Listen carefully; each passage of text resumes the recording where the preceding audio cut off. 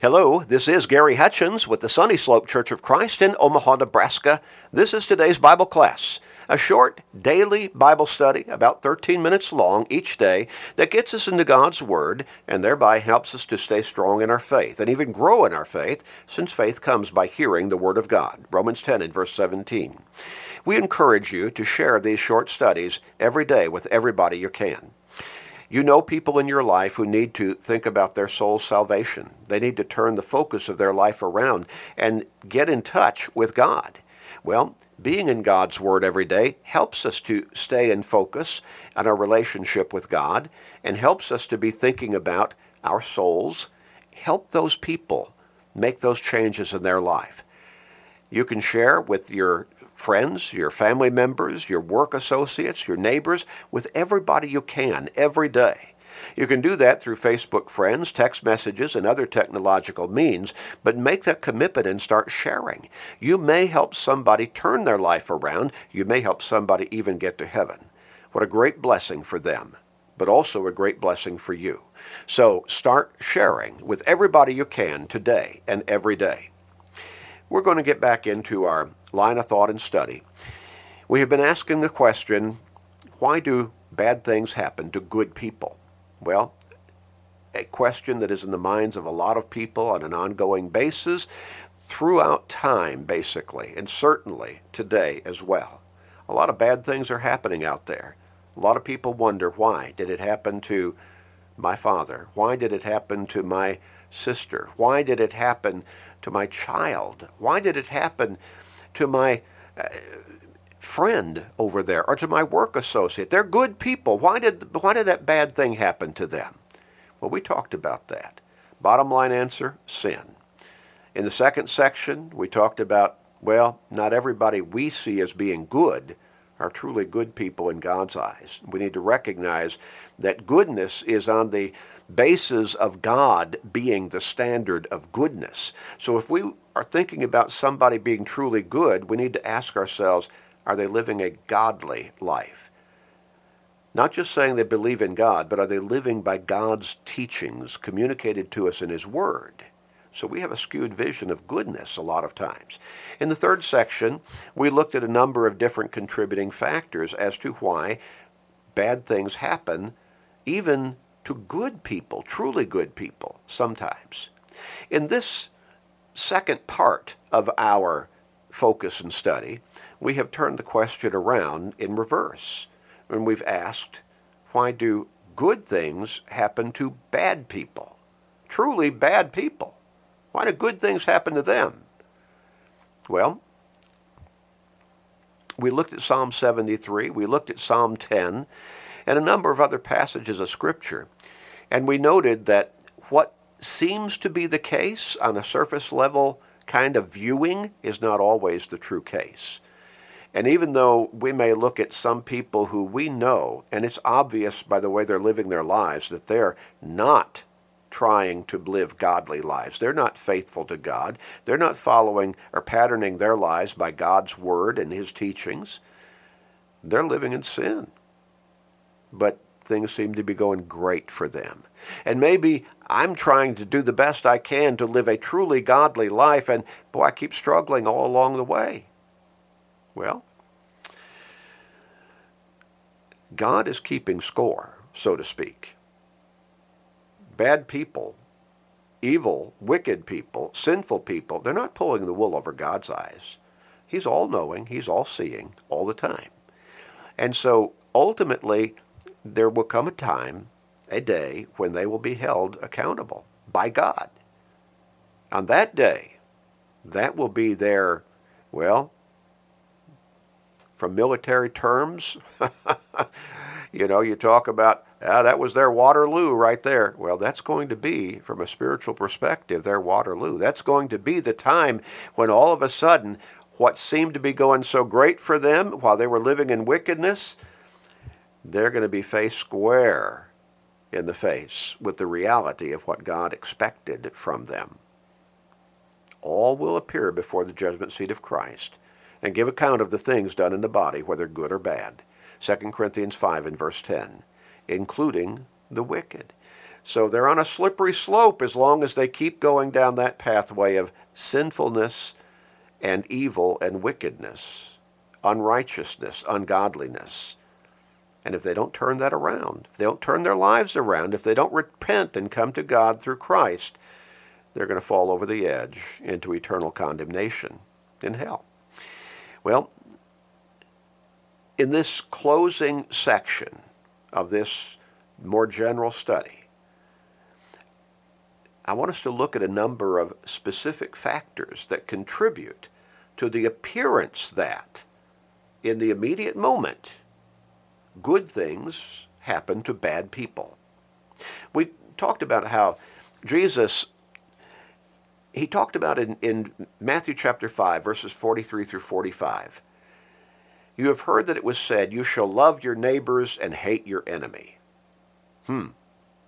Jesus says, no, that's not what you should do.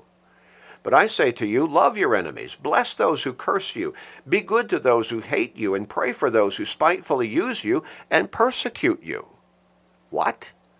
Our enemies? Yeah, that's what Jesus said. That you may be sons of your Father in heaven. For he makes his sun to rise on the evil and on the good, and sends rain on the just and on the unjust. For if you love those who love you, what reward have you? Do not even the tax collectors do the same? Unrighteous people, they like other unrighteous people. That does not change their unrighteousness. And so Jesus says we need to be the example. I pointed out in 2 Peter chapter 3 and verse 9 that Peter the apostle wrote that God is not willing that any should perish, but that all should come to repentance. Why? Because God loves all of humanity. He created all of us in his image, Genesis chapter 1, verses 26 and 27, with a soul. His ultimate desire is for all of us to be with him in heaven. But he won't make us travel down that road. He leaves the choice up to us.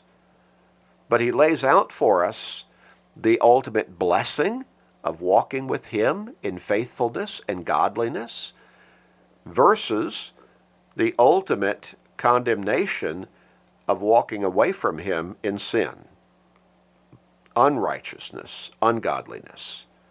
When Jesus extended the great invitation, it was to everybody.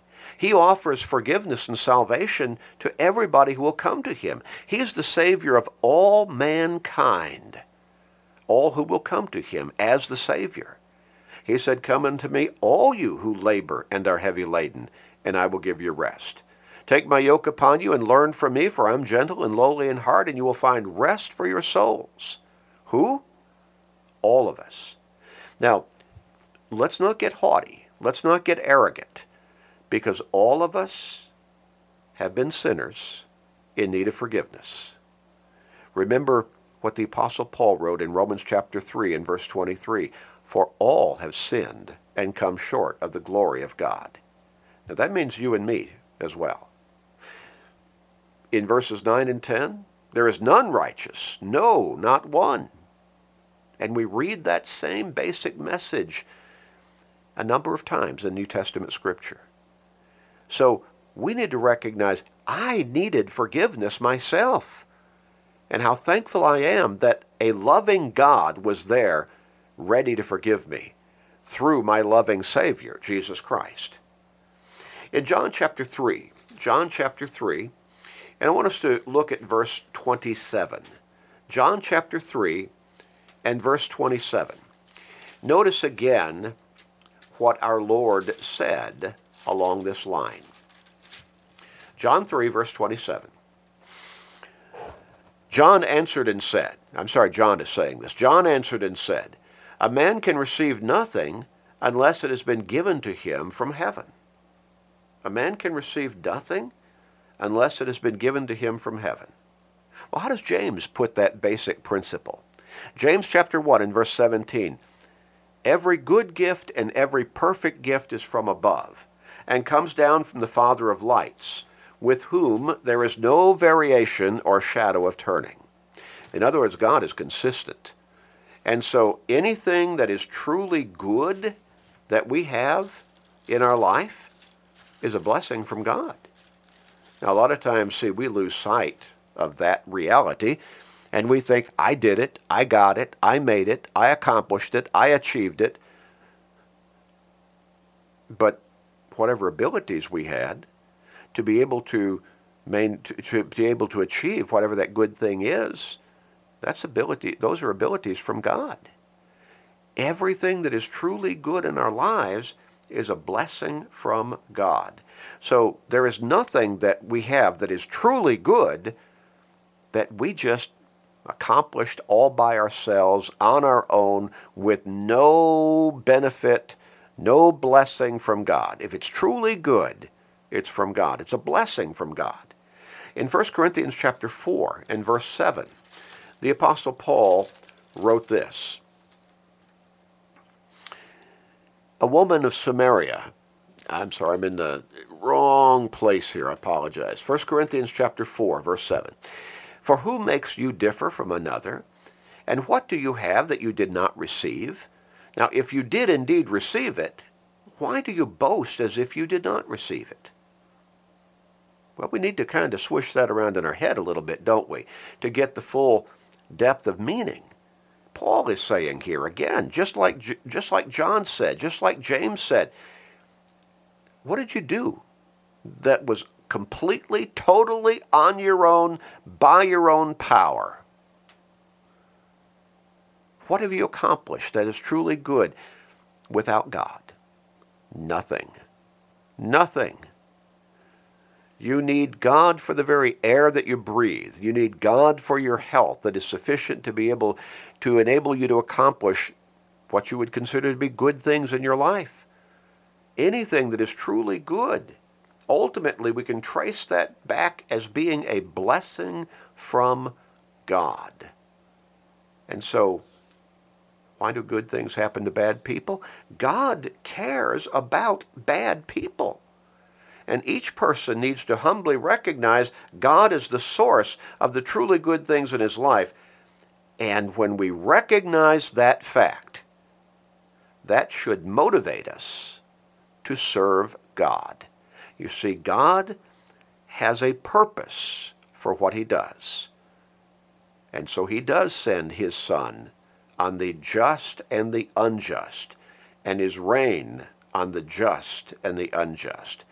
He blesses the unjust at times, and his motive is to help them see that they depend on God for those good things. And that should motivate them to come to God. We'll look a little bit deeper next time. Let's pray. Father, help people to open their eyes to see the truth as to where or from where their good things, their truly good things come. And help them to recognize that and that be a motivation for them to turn to you through Jesus Christ for forgiveness and salvation. We pray this, Father, and help us to keep this ultimate reality in our minds as well. Please forgive us, gracious Father. We pray in Jesus' name. Amen.